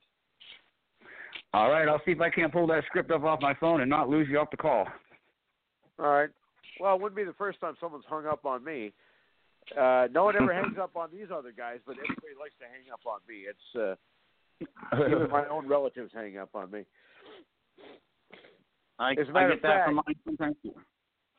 as a matter of fact, I think all my co-hosts, when they have my name saved under "Do not answer this." I'll answer you. Well, I know you will. You're one of the few that don't have a restraining order against me too, which I appreciate. Yeah. All right, looks like I found that script. I'm ready when you are. All right, here we go. Ready? 5, 4. Hey, this is Travis Mayhem, and you're listening to the Attitude Era Live with your hosts, the Icon, the Big Swing, Granny Hulkster, and the legend Pretty Boy Doug Masters. Now, speaking of Pretty Boy Doug Masters, we're going to have him go first. Hey, I was going to ask you, Doug, what do you think of the new liner that our guests are saying? Hey, man, I think it clicks. It's just clicking good in my brain right now. Good, man. Sounds good. Awesome. So, like what do you got for our guest there, bud? Hey, brothers, Doug Masters. Hey, who broke you into business? I know you was going to be a referee or a wrestler and didn't do refereeing. Who trained you to be a ref? I kind of watching a lot of videos. Jason Amos, the sign guy, he refs all over the Pacific Northwest. He's the one that I can call him my trainer. He's the one I've had face to face with. He's the one I go to with my questions. He's the one who has the answers. Mr. Pops Ballard has been really good to me when I first started refereeing. But like I said, mostly if it was anybody who brought me into the wrestling business, that would be J.D. Mason first. He was the one who gave me my first opportunity to come help him out, putting the ring up, taking the ring down, doing whatever I could do for the whole entire company. I mean, I ran to the store for water. I done it all. I'm not opposed to doing anything. You know what I mean? Yeah. That's paying your dues. You know what I'm saying? That's what you do it. Yep. You got to do it. Exactly. You got to start somewhere. Yeah. Yep. I heard that. How many matches have you reffed all together in your career so far? You're gonna laugh. I've only refereed 6 matches in my career. They were every month up until recently. I missed one of the wrestling shows. I work nights, but they had a referee for that night, and so and like I said, I started to get more and more behind the scenes, so my schedule gets super duper full. But it's 6 matches, and I've learned a lot in those 6 matches, and I've actually worked with some really good guys, and they've taught me a lot too. So I'm learning as I go. It's really great. Awesome, brother. Yeah, you as well as I know, and all the people, other boys, the referee can make or break the match. You know what I'm saying? It's always good. It's always good to have a great ref. I know the 26 years I was in the business, I've been in the ring with good refs. Some of them didn't have no reason to have that striped shirt on and be in there. But yeah, if you got a good ref in there, man, it does a lot for the match. Certainly, we've got 2 green guys, that aren't working, but you sound like you got everything under control. Well, welcome to the business, brother. Glad to have you. Thank you. I appreciate it. Yeah. And like I said, and we're trying to boost the Pacific Northwest in its entirety. Like, we want this whole entire area, Oregon, Idaho, and Washington, and even southern Western Canada. We want everybody to just come here again. We want to be a region where people, back in the 80s, Portland was hopping as a region and a territory, and we want to bring that Pacific Northwest wrestling back and make Pacific Northwest wrestling great. I heard that, bro. I worked for Don Owens in the early 90s. I think it was 92 through 90. I don't know when the Grappler was up there booking, but I worked for him back in the late 90s. Before they shut down. But yeah. All right, brother. I appreciate your time and everything. Take a question from me. I guess Granny might be up next. You there, Granny? Yeah, I am. I know you said you haven't refereed that many matches, but what has been your most challenging match you refereed? I'll tell you, it wasn't exactly as much as challenging as it was. This is the first time I took a ref bump. Mr. Mean Mark Ferguson, formerly known as the Chef in the Pacific Northwest, he hit a guy with a chair, and I saw it, and I had to disqualify him. So he snap-married me, and I'll tell you, another reason I know I can't be upside down, because that wasn't a fake sell. That was for real, man. I was really dizzy, and I couldn't stand up straight. That was for real. Wow. Yeah. Wow. He's a good guy, man. He didn't hurt me. He didn't hurt me at all. He's gentle giant, I'll tell you, man. He's a great guy, and I would work for him anytime. I'll ref his matches anytime. He's a good guy. Well, even though I'm not a wrestler, I've had a few wrestlers threaten to throw Granny into the ring a few times, and show them what I've got. You know, I've been threatened a few times, but you know, I got too many health issues to actually do that. So I'll be glad to be somebody's manager or valet, whatever, or I'll be in somebody's corner. But I don't ever want to wrestle in a wrestling ring. I'm talking here. I can understand that. I guess the thing too would be, and I've always wondered this about referees. You know, obviously with wrestling, sometimes you have that scripted outcome. You know, at least the wrestlers know who's going to win the match going in. However, do you know those things? So, for example, when you so when that guy got DQ'd that you just mentioned, did you know you were going to DQ him, or was that one of those things where you knew so and so was going to win, but you didn't know how? Yeah, the match ended completely different than we practiced, and that's something that I learned in the locker room, and that's something that the referees remind me that you're never going to do what you're scripting out. You're going to always change. Something's always going to change, and always be aware of it, and always be ready to call an audible. So the thing is, then, when you make a decision like that, for example, and you disqualify somebody, and you know the one who gets DQ'd loses, obviously.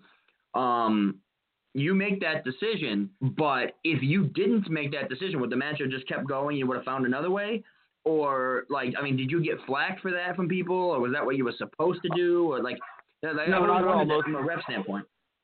Yeah, so this is what Mr. Pops and Mr. Amos have told me. Like there's sometimes you just got to call it. Like you see the low blow right in front of your eyes. You see a chair shot right in front of your eyes, regardless of how the finish was.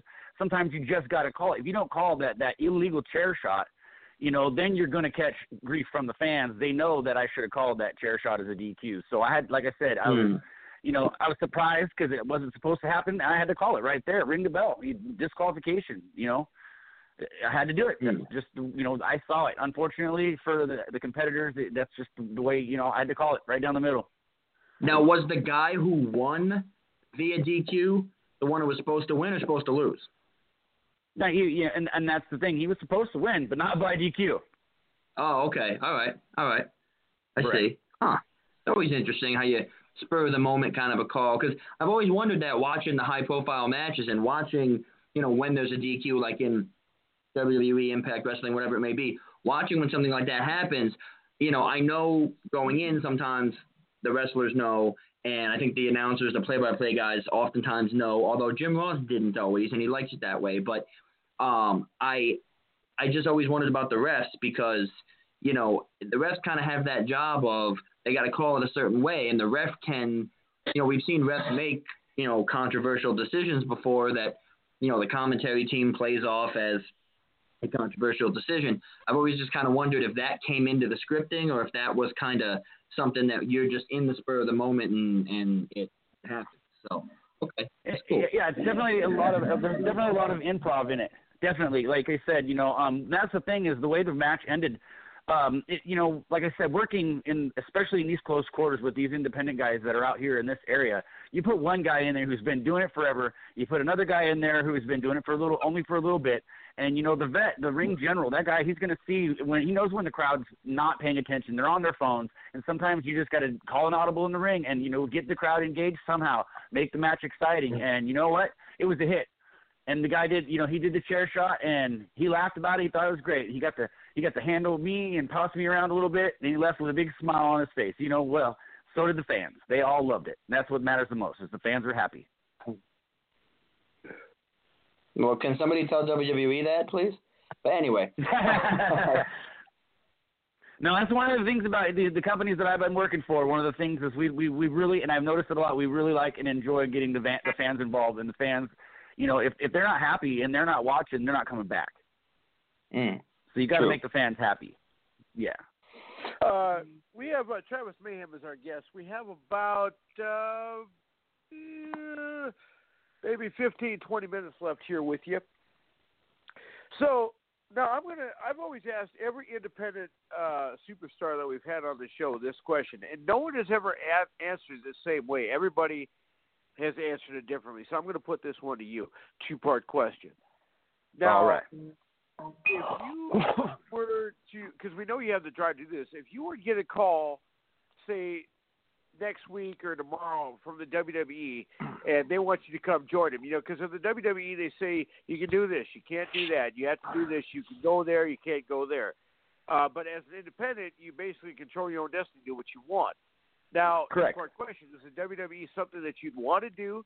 That's question one. And question two, if you do get that multi-million-dollar contract, would you still be our friend to still talk to us and not big timers? Oh, definitely. You got it. Got to remember those who brought you up and gave you your first opportunities, right? But definitely, I would totally. If I got a call today and they wanted me to come work for them, work in ring crew, lighting, I don't know, catering, I don't care. It's a good opportunity. They'll pay you well. Another thing I've always wondered, how a lot of the times we'll ask a wrestler who comes on, hey, did you have, a specific inspiration, or did you have somebody you modeled your style after? Who was your favorite, wrestler growing up or coming up? Is it sort of the same thing with referees as well? Like, did you have a particular ref that you used to watch that used to be in some of the big matches that that sort of piqued your interest in going down this avenue? Growing up, not really. I didn't even know that I didn't even know that independent wrestling existed growing up. I watched the youth with my dad whenever we could catch it on, we didn't have cable. We had those rabbit ears, when we were growing up. So if we could catch it on TV, I believe it was like Saturday night something or other, or, it was the old school WWF stuff or WCW. And, you didn't really get to see a whole lot of the referee on the TV. But I was like, yeah, I want to be a wrestler when I grow up. And even in my 20s, one of my buddies, we'd goof around after pay-per-views in the living room. And, we were pretty good, living room wrestlers, but, at the same time, I'm not very athletic, but, so growing up, I wasn't really thinking of it. And like I said, I've only been in this business a little less than a year. I really wasn't hip to the independent scene until I got, started going to shows locally. And then I started reaching out to the promoters and, some of the performers and other fans, and then keep, getting involved more and more and more. And it's, like I said, it's just snowballing. And for me personally, it's snowballing. I'm meeting some really good people, and they're giving me really good opportunities. You got the powers that be up there at Fight World Federation putting me on as their GM, and you got Aaron over at Reactivate Pro is giving me the opportunity to, to help out relaunch Reactivate Pro. It's great that, I'm snowballing, and at the same time, I'm helping the little guys that are coming to me, hey, I can't find training in my area, or hey, I can't find a show to perform in my area.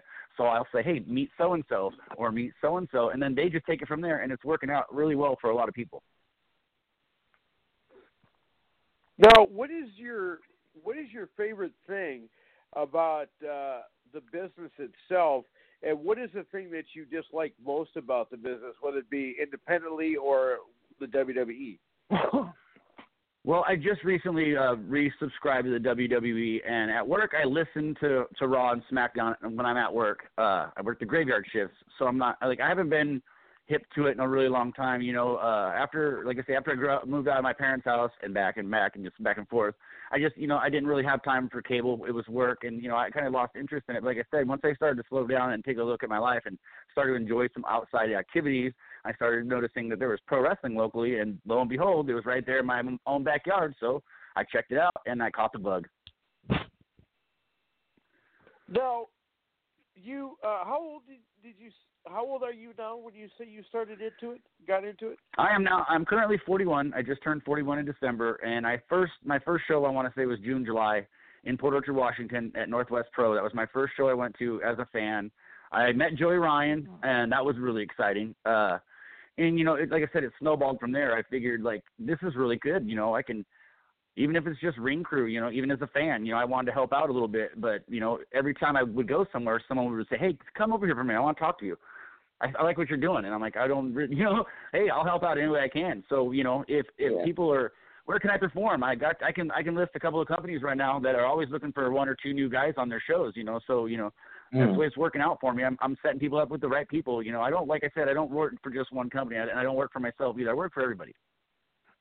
So, Travis, are a lot of the shows out in that area? I know how they are. I'm over here in New York.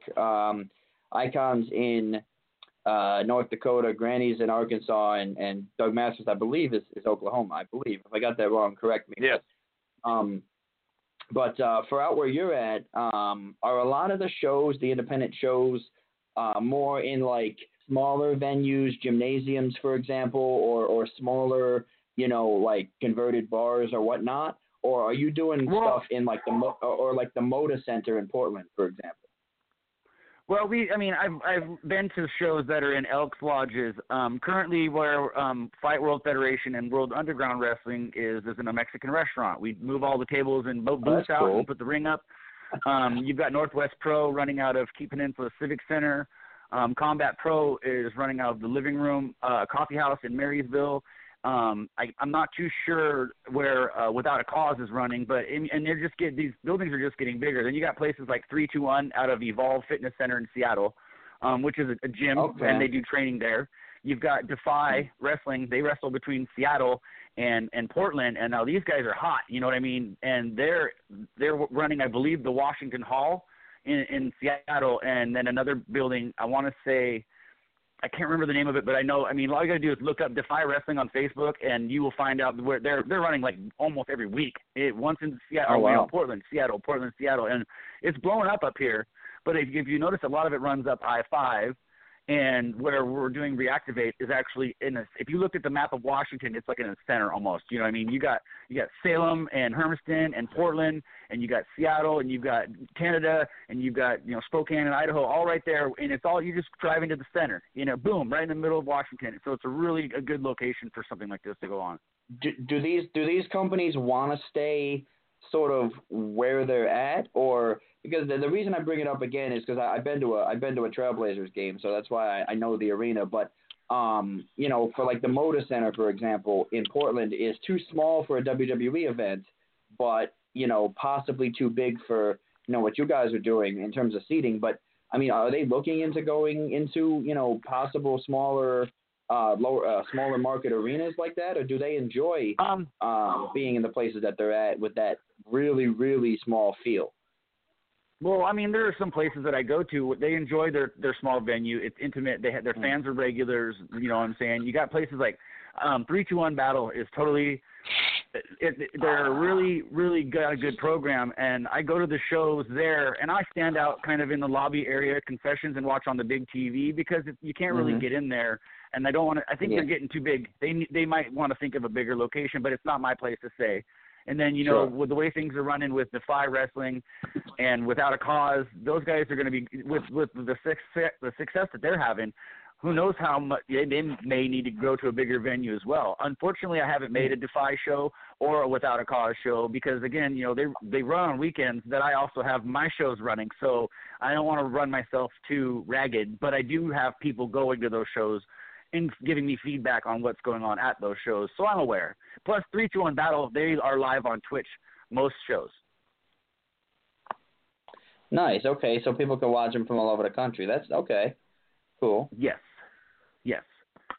And like I said, the whole I-5 up from, I want to say, Without a Cause is Everett, Combat Pro, they're going on in Marysville, and then you got several smaller promotions right here in Kitsap County on the Kitsap Peninsula, and then south to Portland, you've got Defy Wrestling down there, over in Hermiston, you got Prestige, and they're getting really big. They may be getting too big for their britches as well. And then you've got NWWA and WCWC over in Eastern Washington, Spokane area. Like, there's lots going on, and all they need is, like your podcast here, I'm telling the world they're out there, and I'm telling the rest of the, Pacific Northwest, wrestling right here in your own backyard. Just look me up on the phone, and I will, on Facebook, and I'll point you in the right direction. Now, speaking of that, because, not that I'm bragging or anything, but Granny and Doug and Big Swing will be the first. All admit that I'm the guy that gets all the guests for the show, and I'm pretty proud of that fact. But would you, with your connections, be able to hook us up with some good guys? Oh, definitely, all the time. And I've been in touch with you, too, and I can keep in touch with you. And like I said, some of the names already dropped on you. You've already been in contact with, so you know what I mean? And, right. And that's a good, so anybody that comes my way, and I feel like they could benefit from having, a chit-chat with you guys, I'll definitely send them your way. And believe it or not, my co-host might second this. You guys can just say aye, but would you guys believe that the Icon likes the female wrestlers as guests? Perhaps a little too much. Okay. Well, there you go. I think I hold the Guinness Book of World Records for most restraining orders. Uh-oh. You know. But just if you send me a female wrestler, just don't tell them that. We'll cross that bridge. We'll burn that bridge when we get there. All right, I'll keep that under my hat. Yeah, if we got about 5 minutes here left with you. We have Travis Mayhem as our guest. So if our fans wanted to check you out, maybe hire you out, and maybe help you, or have you help them get going in their promotions, whatever they're doing, you got a Facebook, you got a YouTube, you got an Instagram, you got a Twitter. What do you got? I'm I'm on Facebook, and you can find me under Travis Mayhem, and that's Mayhem with an E, or with it, yes, MEYHEM, Travis Mayhem, and just send me a message. All it takes, send me one message, and it always shows up at the top in my others box, and I usually like to respond back to people as soon as possible. So yeah, just you can send me a message there, and then also Mayhem Management, one word, also with an E, at gmail.com is my email address. That's where I receive any booking information that includes, fees that that wrestlers charge, any promotional photos they want to send me, entrance music, anything. I try to get a lot of everything and then pass it along to who I know. That's awesome. Now, real quick here, the Icon had made you a cool collector's card. I was going to ask your opinion on that. Well, that was awesome. As soon as he sent it to me, I posted that on Facebook, and I said, look at that. I got a baseball card. I used to collect baseball cards in the 90s, and it looked just like the baseball cards I used to collect. It was great. Yeah, but this one's better because your picture's on it. Yeah, that's right. And that's right. I appreciate it, too. Yeah, the cool is that card is 1-of-1, so you can probably print it out and sell it for a hefty price because there's no other card like it. Because what I do is once the card is made, the printing plate is destroyed, so no other card is made.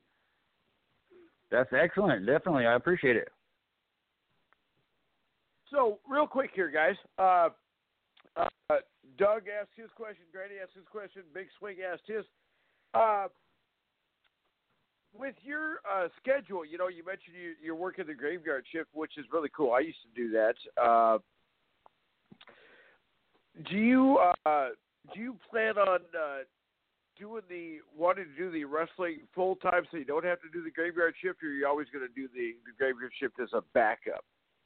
Well, I wish I could make the money that it would take to retire full time. I'm retired from landscaping. I've done that for 20 years, and so the graveyard shift at a gas station is just nice and relaxing and easy. And I get a lot of messages throughout the night, so that's when I get a lot of my messages sent back out. And I always apologize. Sorry for the late night response, but this is me. I work nights. And so far, nobody's having an issue with it, so that's great. Now, working the graveyard shift, being like in my hometown, I'm pretty well known. I'll go into the store and people say, "Hey, Icon, how you doing?" or something. Now, do people, when you're behind the counter, recognize you? Say, "Hey, weren't you the referee at that show the other day?" Do you ever have that happen to you? Once so far. Where I work, the gas station is so far away from the freeway that what we usually get is commuters coming in and out of local town. But I do make people who come into my store all the time, I make them aware of what's going on. Well, hey, I got wrestling this weekend. Are you interested? And some will stick around and listen, and some, like, no, I'm not interested. But, it's hit or miss, Well, that's awesome, Yeah. And the other thing, we'll give you the same thing when your company has shows that you want to promote. If you guys have radio spots or commercials, send them to me, and then we'll promote your show for you. Definitely, I will do that. Yes, we're for World Underground Wrestling. We have flyers for every show. Northwest Pro, I'm waiting on some flyers for them. Also, Combat Pro, what I do is I also have another Facebook page. It's called Pacific Northwest Pro Wrestling Connection, and I really don't write anything in my posts. I just share events coming up, flyers, and, whatever comes across my timeline, it's like, oh, there we go, send it there. Oh, send it there, get it out there. It's not a very big page, but it gets shared enough that people are seeing it, and that's what matters. Word of mouth doesn't always work around here. You got to have, digital media is. You have no idea just how great social media and having, Twitter, Instagram, and Facebook, wildfire, man. All it takes is two people, and they tell two people, and they tell two people, and there you go. That's how it works around here. Yeah, and that is cool, And if there's any events that you want, you're free to post on. You can tag me, and then any event that you have, and then people see it. You can also post the stuff on our Facebook page, Off the Ropes. And the reason why it's still called Off the Ropes is because Facebook are a bunch of jerks. They won't let us change it because they say Attitude Era Live is offensive. Oh, that's not fair. Yeah, I know it's not. It's ridiculous.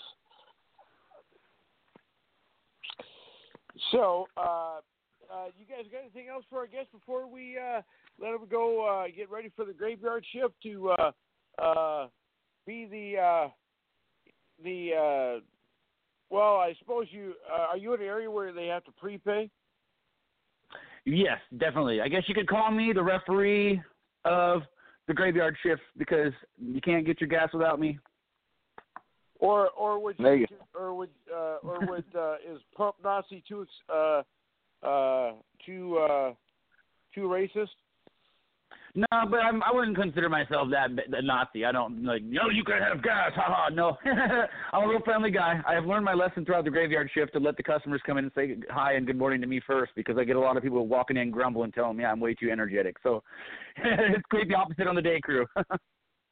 Yeah, because real quick, then we'll let you go. But I used to work at Super American in the cities, and it was prepay only, and I used to tell people you must prepay before you fill up. And this guy came and said, "What are you, the pump Nazi?" I said, "Yeah, no gas for you. Back in line." That's where I came up with that. But anyway, I'll tell you what, Travis, we appreciate it for taking time out of your schedule. And any other wrestlers that you can throw our way, we would appreciate it. And we'll definitely have you back on again as well. All right. I appreciate you guys having me on, and thanks again. Thanks for being on. Good night. All right, you guys have a good night. Bye-bye. All right, Travis Mayhem, bringing mayhem to Monday night. Hey, so guys, real quick here, there's a few guests that I got booked. I can't mention them all because I need to lock up the contract with him. But there is one that's going to be on that I'm really excited for. We are going to have Bo Duke, the original Bo Duke, John Schneider, on this show. That's awesome. In April. For his birthday, he is going to be on the show to talk to us. Awesome, awesome, awesome. I love the Dukes of Hazzard. I mean, I love John Schneider. He's an awesome actor. And we're also going to have Byron Cherry, his replacement on the show, is going to be on this show with us. Yeah, so, I don't like to brag, but I do. How far is this show going to go?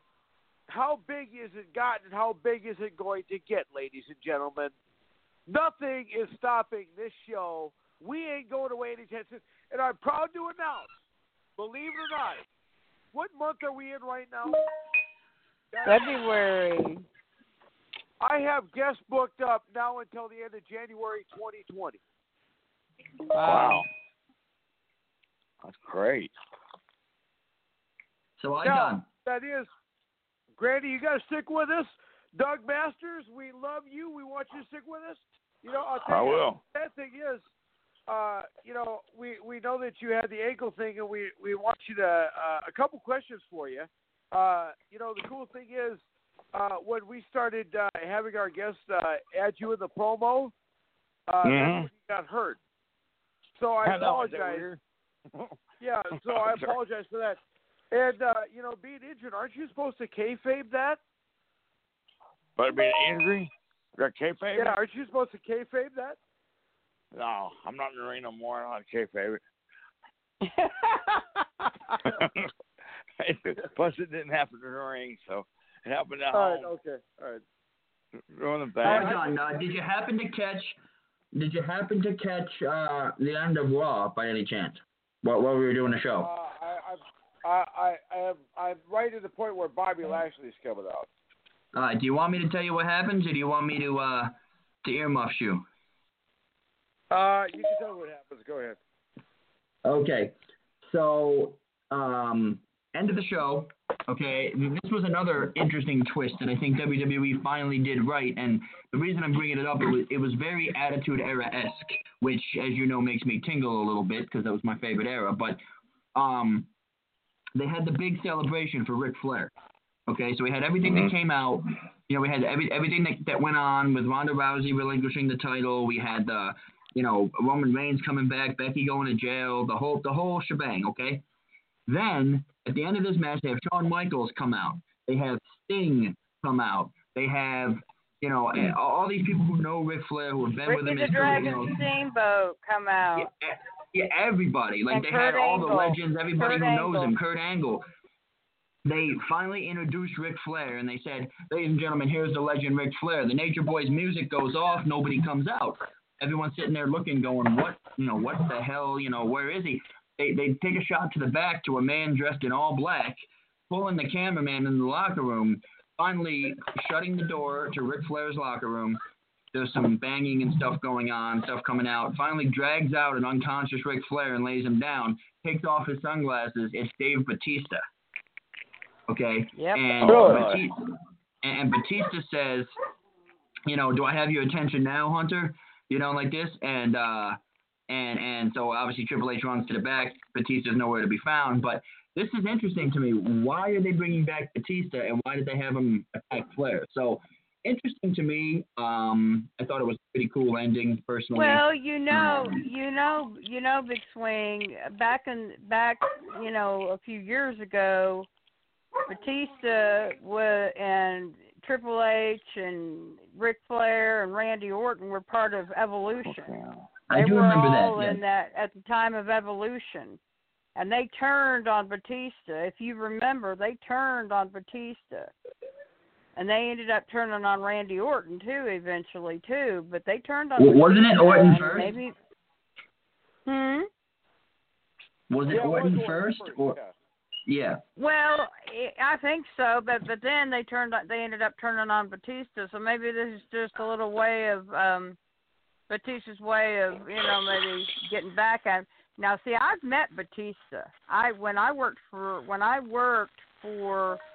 Walmart, we always had the big shareholder meetings every year, in Fayetteville, Arkansas, and one time I got to work one of the concession stands, help during shareholders, and they had a big tent set up, and at first I thought I was going to be able to go in there, but because I was working for the call center at the time, they said, "Oh, this is just for shareholders." But I did talk to somebody, I said, "Hey, my son is special needs child, he has a mental illness, and I would really like, I said, I just want to get Batista's autograph from him. That's all I want. I said, and then as soon as I get that, I will be out of the tent. I promise. So they actually let me go in, and I got to meet Batista, and I got to shake that man's hand, and I got his autograph, and oh, my goodness. I knew he was big on TV, but oh, my goodness. I was just absolutely stunned. He shook my hand. He says, "Pleased to meet you, ma'am," and I'm like, whoa, I was like, whew. But it was awesome. But Batista was a really nice guy. He was awesome. Did you ask him about what it's like guarding the galaxy, too? Well, that was before that ever came along, Icon. That was before he ever did Guardian of the Galaxy. That was when he was still wrestling. Because I worked for Walmart. Let's see. I had to quit Walmart in 2012, so that was before then. So. And Big Swing, I was going to ask you, I sent you some footage. I'm surprised you never answered back on this. But your gal Alexa Bliss was topless last week. Yes, I missed that. I haven't had a chance to really watch what you sent me either with all of the Skidmore stuff. I'm definitely going to look at it, however. But topless, like, what do you mean? Like, how so? And the Icon got you a present too. Well, I saw the Edge box. That was dope. Saw that. Yeah, that was pretty cool. I got you the deluxe Edge and Seth Rollins Money in the Bank collector's figures. Saw that, and that was awesome. And I can't wait to have those, so I can celebrate with them a little bit. But let me just say this: we actually are over time now, so it's the system is starting to act up. It's telling me I gotta shut it. So I just wanted to do this real quick. You think you know me?